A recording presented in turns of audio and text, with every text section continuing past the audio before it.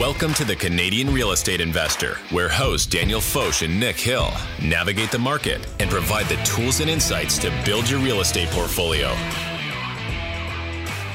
Welcome back to the Canadian Real Estate Investor Podcast. Today we are joined by maybe the most famous person we've ever had on the show.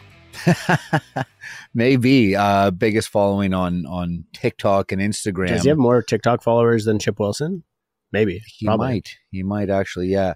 We are joined by, what is it Generation X Idiot? Is that what his name is? No, it's the other one. Millennial Moron. There you go. That's it.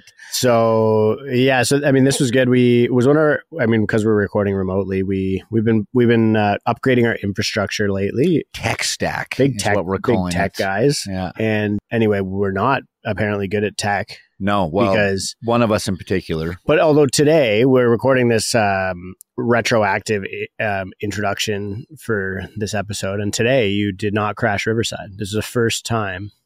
But in the interview that we're recording, you'll notice that Nick disappears halfway through the interview. Yeah, I just Irish exit right out of there. No goodbye, no nothing, kind of Harry Houdini. It's funny because I was there and I was sitting in the studio with you, just seeing like the anger on your face. Like, well, and I was texting you like, "Hey, you're not in the studio." Yeah, hey, are you on camera? Is your camera and off? You're just like like fuming, and I'm just over here, steam coming out of my ears.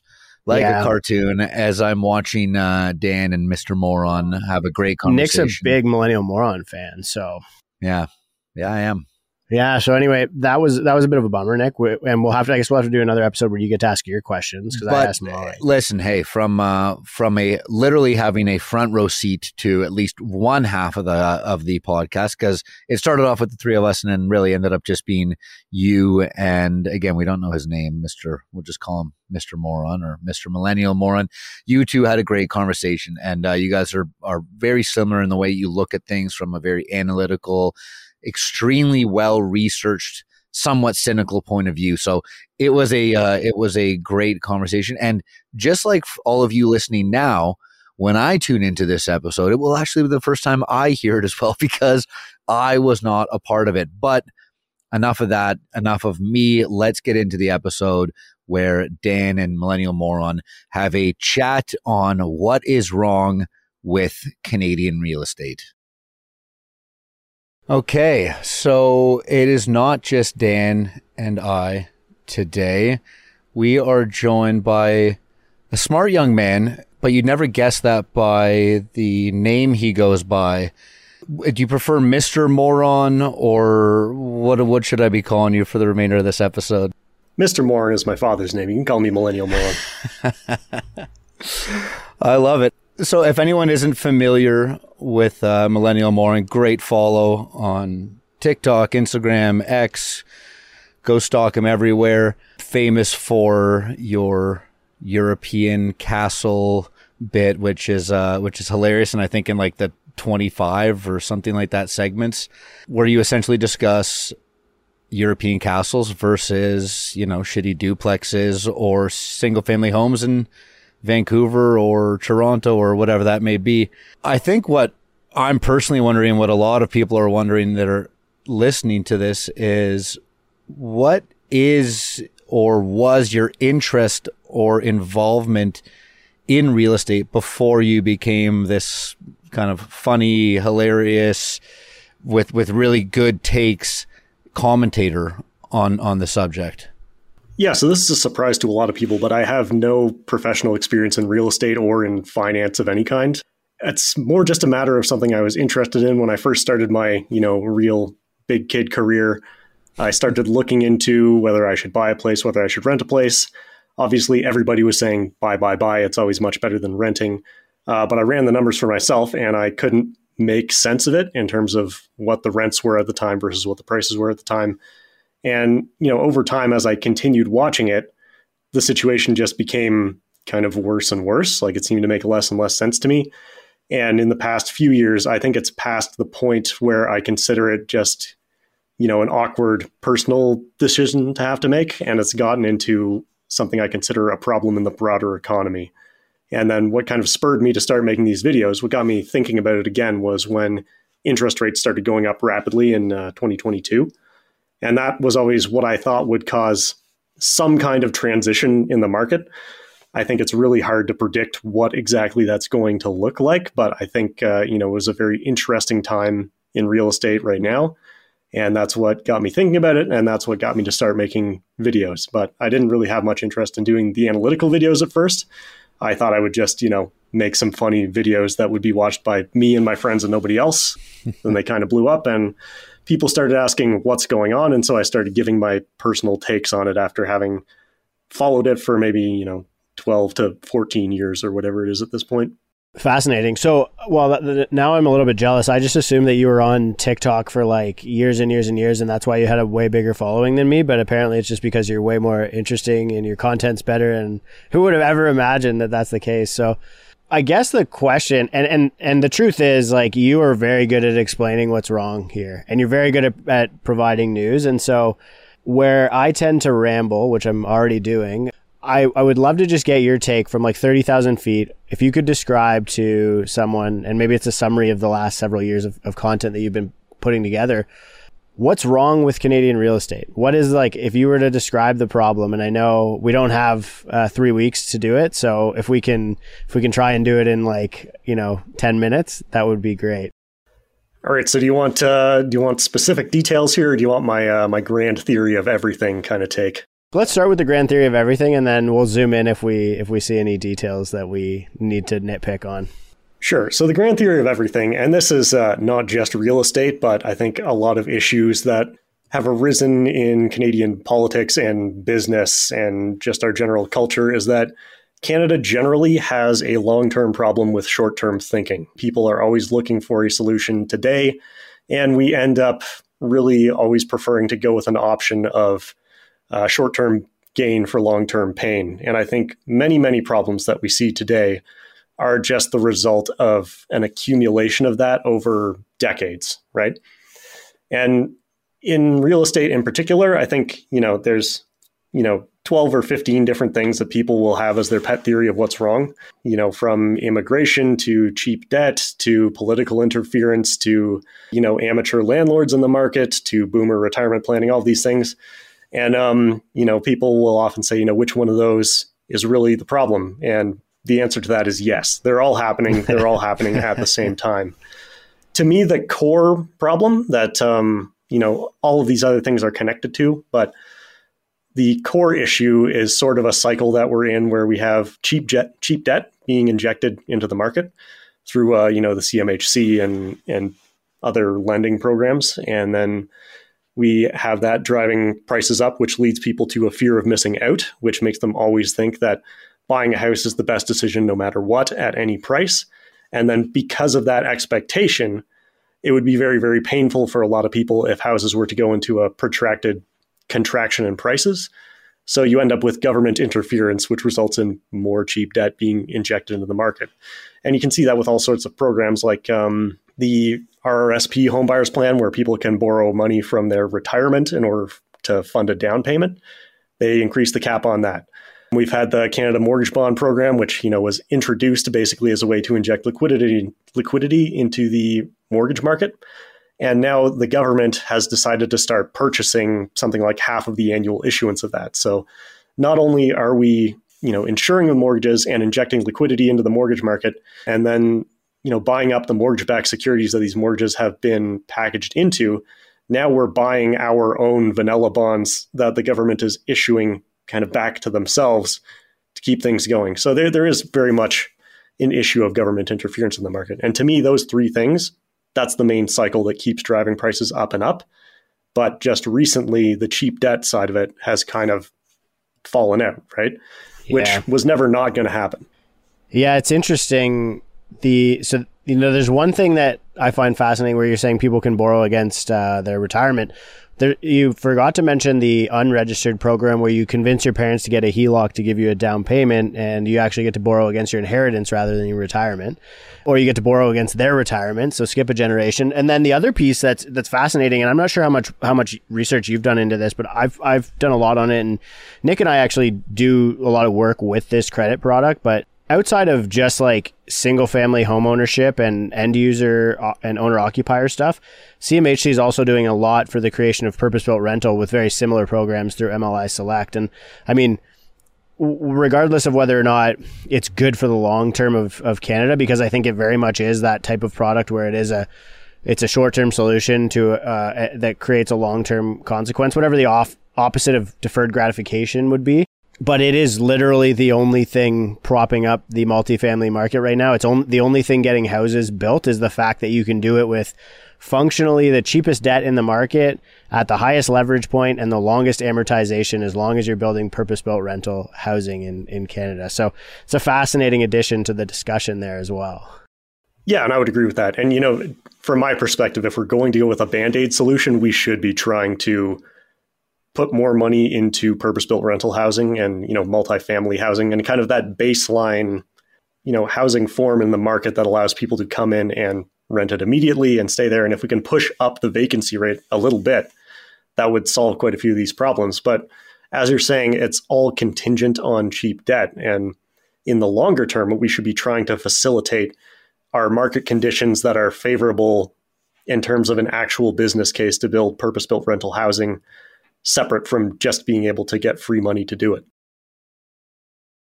So what, from your perspective, stands in the way most when it comes to purpose-built rental? I'm actually speaking at the ResCon AGM tomorrow, the Residential Construction Council of Canada. And so I'm curious just really to get your take. Like, I have my theories, but I'm curious, what's your take of the biggest obstruction for purpose-built rental right now? I mean, there are several things at different levels of government, right? There's, you know, the taxes and fees that come along with new development. There's excruciatingly long approvals processes. Exclusionary zoning is a big one. Exclusionary zoning and, you know, NIMBYism in general. Restrictive covenants are an interesting one that not a lot of people talk about, which is basically where there's, what's the best way to put it? There's like reciprocal agreements between different property owners that only a certain type of thing can be built on that property. And it's a way that kind of property owners use to secure their neighborhood as a certain type of housing separate from like city zoning and city regulations.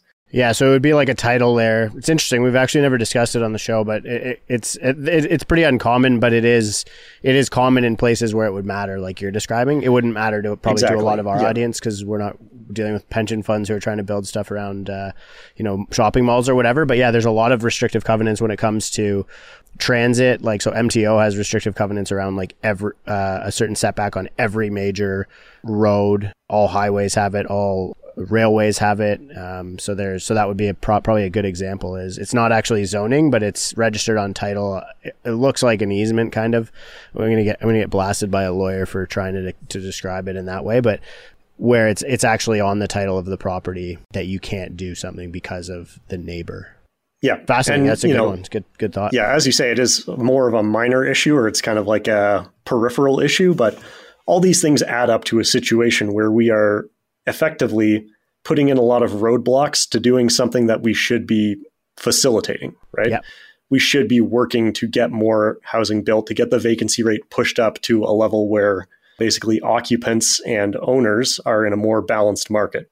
Couldn't agree more. Yeah. Yeah. I mean, like people will, I think a lot of my viewers would be upset to hear me say that rent control is not necessarily a great solution. Yeah. Because, it distorts the market. And again, it's a Band-Aid to deal with a situation where, tenants and landlords are not on equal footing, right? Yeah, so it's treating a symptom, right? Like I think rent control is treating a symptom, and every time we're treating a symptom, we're refusing to look at the disease, right? And at least that's what it seems to be with the government with a lot of these Band-Aids.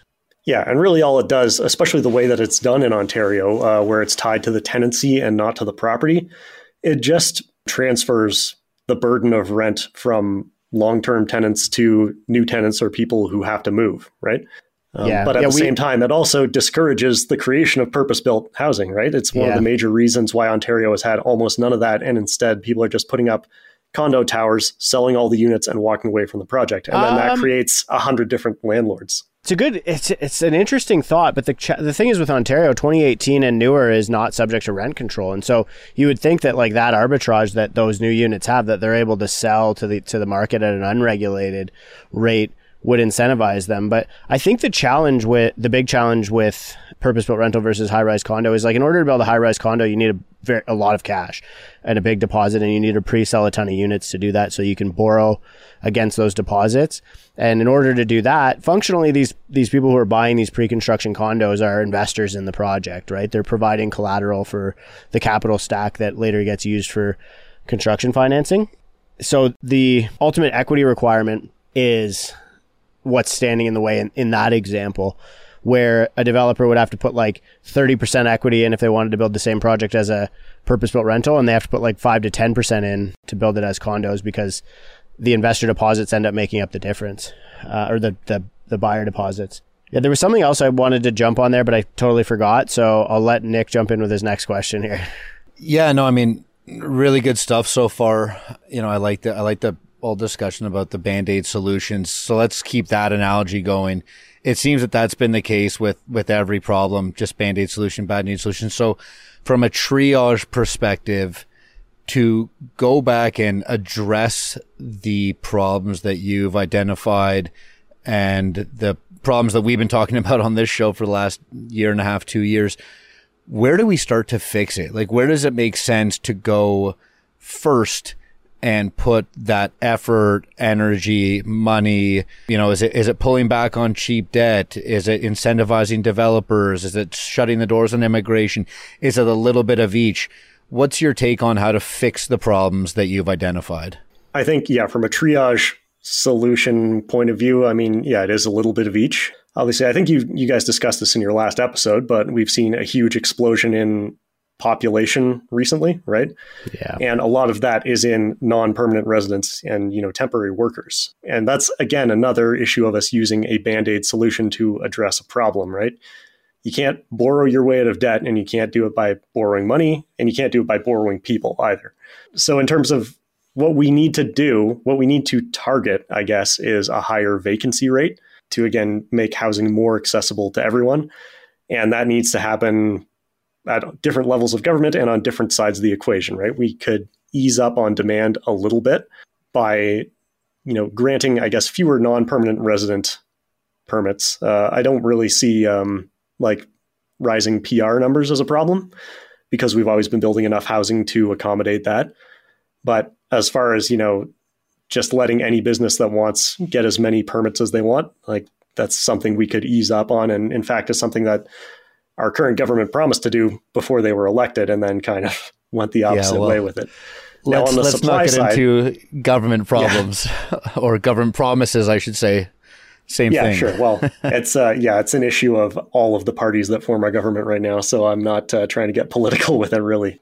But as far as the supply side goes, I think one thing we're seeing a really good trend in right now is a reduction in exclusionary zoning. So a lot of cities are starting to allow denser housing by default. Even as the lowest density zone, you can build multi-unit housing. And another thing I think we need to do is, I guess, get municipal and provincial governments to stop scraping so much money from housing transactions. It was something that we had the capacity to do when the market was really hot and prices kept going up and up. But now that things are slowing down and we're seeing a pullback in prices, having things like land transfer taxes, development fees, all of these things that have been piling on where it's been an easy source of revenue, now it's becoming a real inhibition to getting housing built. So yeah, basically easier regulations through zoning and through approvals, and then reducing the financial burden of what I would consider to be non-productive entities in the house building process, like government fees.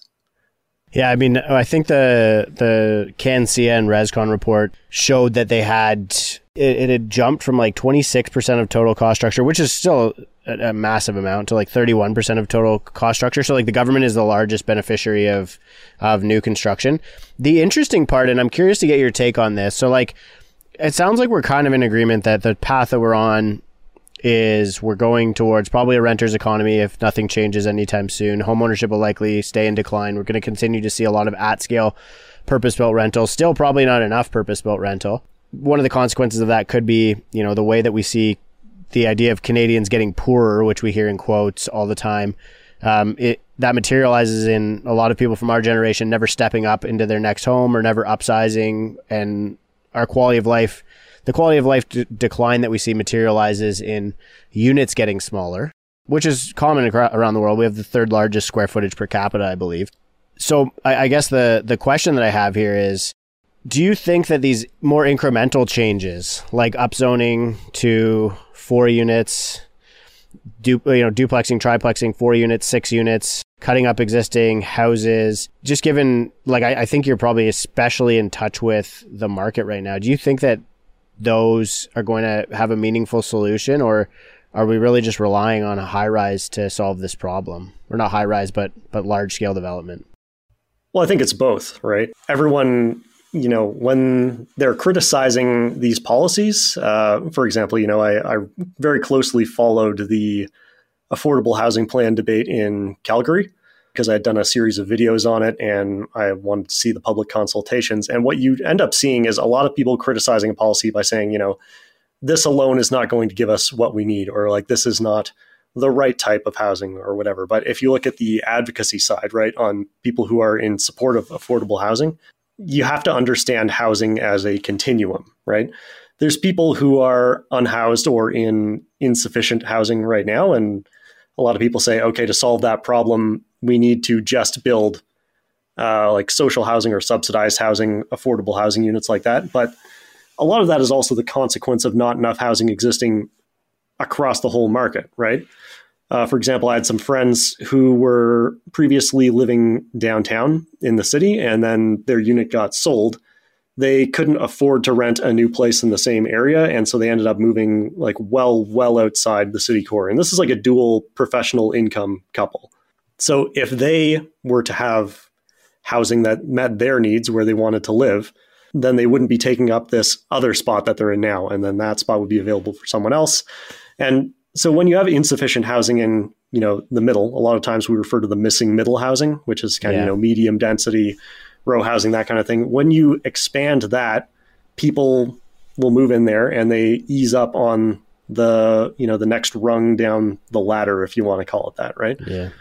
Because people aren't going to move up to something that they can't afford. They're going to move down to the next thing they can afford. And that takes up spaces from people who can afford that, but can't afford the next one up, right? So when you have not enough in the middle segment of the market, people get pushed down and down and down, and eventually people get pushed off the bottom of the housing ladder and into the street, right, or into a shelter system, something like that, which is why you're starting to see people who are, they may be working full time, but they're unhoused or they're living in a shelter. Yeah. Right. So we can say, there's these incremental solutions. Yes, we need those. We also need high-rise towers. We need less restrictive zoning everywhere to get new housing built. I mean, I don't see it as a question of which solution is going to be the one that saves us. I see it more as everyone should take one improv class and learn yes and, right? Yeah. We need this and we need this and we need this. It's many, many problems at all levels of government. There's been many policy failures that have persisted for a long time, and we need many solutions to all kind of be implemented at once. Everyone needs to be pulling in the same direction and not kind of worrying about finger pointing and saying who's to blame for this. It's something that we all need to pitch in and solve. Yeah, for sure. Really interesting insights. What do you, when you see people, I think that especially probably, I maybe I'm wrong here, but I think TikTok is probably more like a Gen Z, very much a Gen Z platform. That would be the biggest audience on there. Is that right? I think a lot of people who follow me fall into my age bracket, actually, millennials. I haven't looked at my analytics for a bit, but I think millennials may have actually overtaken Gen Z on TikTok generally now. About time. Go us. Yeah, we got it back from them. So that means we're safe to wear skinny jeans and stuff like that again? So I was curious because I thought it'd be interesting to get the take on what Gen Z is feeling like. I think millennials kind of, any of the damage is going to happen to us and our fate as homeowners or whatever it is, probably already taken place. For Gen Z, the next generation that's supposed to be coming up and thinking about their financial future and buying houses and stuff like that. Does it seem like a lot of them have sort of just given up? Like, is that kind of the thought that isn't out there, or like? I think so. Yeah. I think, among millennials, there's a lot of this like frustration of we've seen something kind of like slip away from us. Yeah. Yeah. Cause there was a chance for us, right? Yeah. Or, well, if you're older and you had a good job, or you were living in like a specific kind of market, like, yeah, there might have been an opportunity to buy, or it was like you were kind of like, you would have been close if things stayed the same. And then they just kept getting further and further out of reach, like faster than people could save up for it. Gen Z, in a lot of cases, I think it's just been they've been born into a situation where they assume they're never going to own a place. And they're also in an extremely difficult rental market right now. Yeah. That's, I think, another really, really very difficult part of their experience. And, I don't want to be the older generation saying, oh, we had it tough too. Like, no, it's way harder to be Gen Z and to be starting out your career and having to rent a place for like 50% of your income or 60% of your income. Yeah. There's really no way to get ahead there, right? Like when I was starting out, I said, okay, I don't want to bury myself in debt to buy a house. Mm-hmm. Like I could have done it if I laid down all the money I had in the world and then like put a bunch of my income towards it. I didn't want to do that, but I was still able to like go out and find a cheap place to rent. And it wasn't hard to find an apartment where I wanted to live. Yeah. And then I started, setting money aside in savings and investments. And eventually that led to me buying a place in a different market, right? But that's neither here nor there, right? What they're experiencing is like, even if you're graduating with like a good degree and you get a good job right out of school, it's really hard to get ahead. They're just kind of treading water and working and paying bills, as you said in the beginning of your last episode. Yeah. What different market did you buy in? If that's is that on the table? None of your business. It's Fair wherever enough. I live now. It's not the GTA, which is where I used to live. Right. And it's not. It is Vancouver where you live now. I thought you meant you were like a long distance investor, or that, no, or I thought I don't you want maybe to deal bought. With that. Yeah, I thought maybe you bought a castle in France. Not yet. No. Once I get my YouTube revenue coming in, then I'll be right to a castle. Yeah, well, let's chat a little bit about that. Like, how's that going? How's the segue into longer form going? I know TikTok's doing long form now. Tell me a little bit about the content journey and like what you're seeing right now. If you have any advice for people who are in this space, like housing, real estate, investment, whatever. What kind of like tips can you give? Maybe top 3 things that you would recommend for people who want to be like you and have 150,000 followers on TikTok that want to hear about the housing market? For short form content, it's definitely different from long form content. Although I consider TikTok to be entirely a short form content platform because it only goes up to 10 minutes, which I still consider short. Like there's some topics that I could drone on about for like 45 minutes, right? Which is part of what I'm hoping to do with YouTube in the future when I have time to actually record those videos. Yeah. It's really hard to find the time required to research and script and prep and film something like that. But for TikTok, first of all, I would say like people can spot when your content is inauthentic. Like if you're trying to push a product or sell a course or something, they would rather just hear somebody who's passionate about something talking about it. Mm-hmm. Another really important thing is that those platforms, like from the user side, are very much about like scrolling and flipping through videos and then stopping on something that interests you.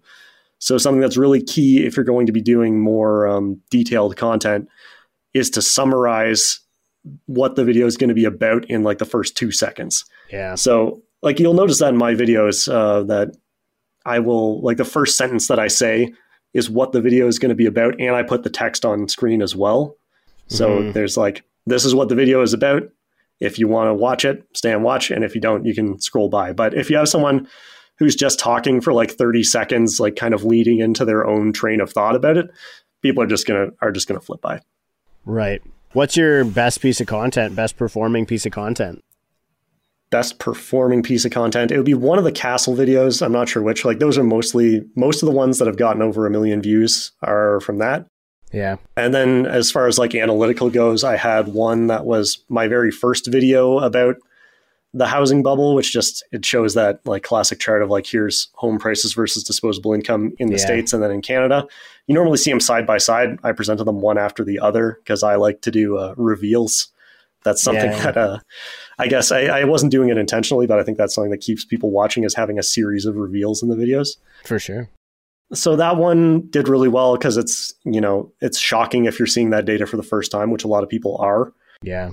For me, it's not anymore because I've just been watching it get worse and worse and worse and more ridiculous for 15 years. Yeah. Whereas the other one that I had was called The Beginning of the End, ? About the housing bubble and how interest rates may affect it. Very ominous. Because I do think that's really what's going to take a lot of juice out of it. And that was, something like almost a 10-minute video just explaining the relationship between the price of debt or the price of money and the price of real assets like housing.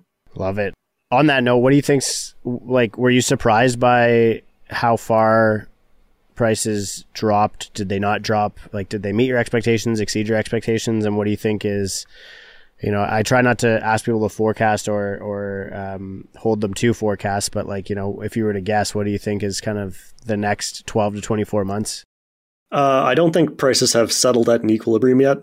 As I mentioned on Twitter, a lot of real estate agencies are releasing their bullish projections for more price gains in 2024. They have no bias though, so it's all good. Sure. Yeah. So, and I'm a little skeptical of that because, I did a fairly in-depth analysis on this in my video about cheap debt.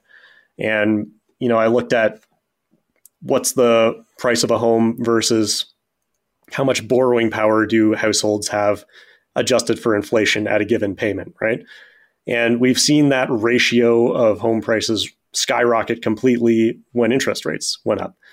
And I think they'll probably settle somewhere above where they were before. Like, it's going to be less affordable because I think there's still a lot of, pent up demand and people are very bullish on housing in Canada in general. But a lot of people just don't have the money to buy, which is why we've been seeing, we've seen a big decline in prices, but we're still seeing very slow sales, right? People aren't jumping into the market to get those properties simply because they can't afford it. And at the same time, we've got a lot of existing fixed term interest debt, like 5-year fixed mortgages, that have not renewed yet. It's becoming a diminishing part of the market because so many people at the very rock bottom of interest rates decided to go variable, which obviously turned out not to be a great decision for them. But right now there is something like between the new debt rate being offered by banks, like the interest rate on a 5-year mortgage today, versus the existing debt on 5-year mortgages, it's a spread of something like 270 basis points. So people who are renewing this year, even if rates drop by 150 basis points over the course of this year, people who are renewing are still going to be paying more than they were before. And I think once you see those lines touch, when people are in general in the market paying the prevailing rate for new debt, and when home sales start to come back up again, that'll give us a better idea of what equilibrium pricing looks like. But I also think, regardless of housing prices, this may surprise people, but I don't care that much about housing prices. The problem for me is that all of these housing prices were supported by debt, right? Which means households have an enormous debt load. And the cost of that biggest in the world, right? In Canada? I'm not sure if it's still the biggest in the world, but it's really up there. It's something like 185 or 186 cents of debt per dollar of disposable income on average, which is really, really bad. As kind of like at a macro level, it's something like $2.9 trillion of household debt was the latest I saw as of October 2023. I think we can make it to 3 trillion if we really try. But, they're certainly trying. So yeah. And when you look at that, like, if you're saying like $3 trillion of debt, then every move of 1 basis point, right? And the bank normally adjusts by 25, but like every 1 basis point is something like $30 billion to the economy. Yeah. It's like a multi-billion dollar question of 1 basis point. And I think in this long-term buildup of debt, we never thought about that, right? There was a lot of speculation of like, oh, what happens if rates go up by 1%? Like that's going to cause a huge amount of stress for households. And then they went up by 475 basis points. Like, yeah, there's a lot of pain that has yet to be felt because there is still that pre-existing cheap debt. And we're also seeing people put more more of their debt onto short form types of lending, like lines of credit, HELOCs, credit cards. Mm-hmm. So they're not actually necessarily managing their debt. They're just kind of rearranging it into a worse format. You see the same trend with mortgage lenders, right? Like traditionally, you would see people, if they were really strained to buy a property, they would go to, for example, a B lender, a private lender, with the hope of moving up to an A lender where there's within a year more regulated market, right? And now you're very much seeing it go the other way. Yeah. New debt is diminishing at the big six banks and is going more to private lenders, mortgage investment corporations, things like that.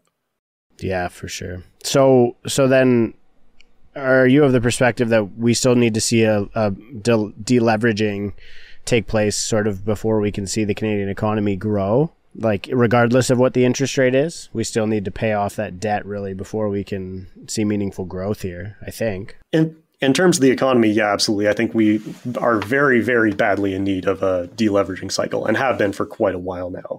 And like I said, everybody, well, not everybody, but I think everyone who was paying attention knew that it would happen eventually.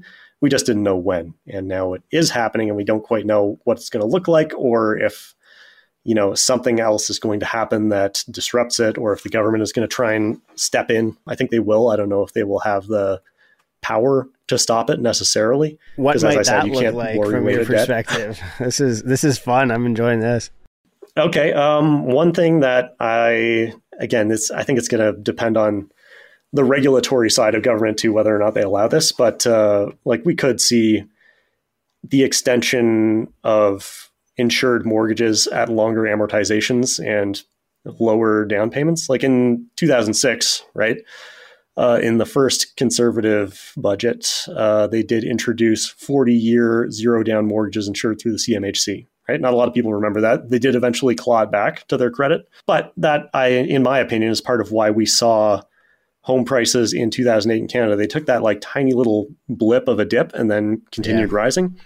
And I consider that just, an extension of more credit. And over the past 15 years, between any party that's been in government, when you see them talking about making housing more affordable, what they actually end up doing is just extending more credit to people and kind of putting the risk back onto the taxpayer through a program like the CMHC. Fascinating. My thought would be, I actually think that the upzoning is an attempt for them to create a bit of a price floor, right? Like, because by increasing the output of property, they're kind of flooring the investment value of it. But it wouldn't surprise me if we ended up also going the route of like a universal basic income. Especially with an election coming up, it might be and the incumbent party polling quite low. Like, I'm just thinking of what kind of Hail Mary they might throw at this election to try and put a win on the board, and that one just seems like a low hanging fruit from my perspective. It's possible. I mean, they've been doing okay so far with endless studies and no actual action on it. I do think that's kind of we're getting off the topic of real estate. To me, it's an interesting one to study, I think, as possibly a replacement for a lot of our means tested programs. Mm-hmm.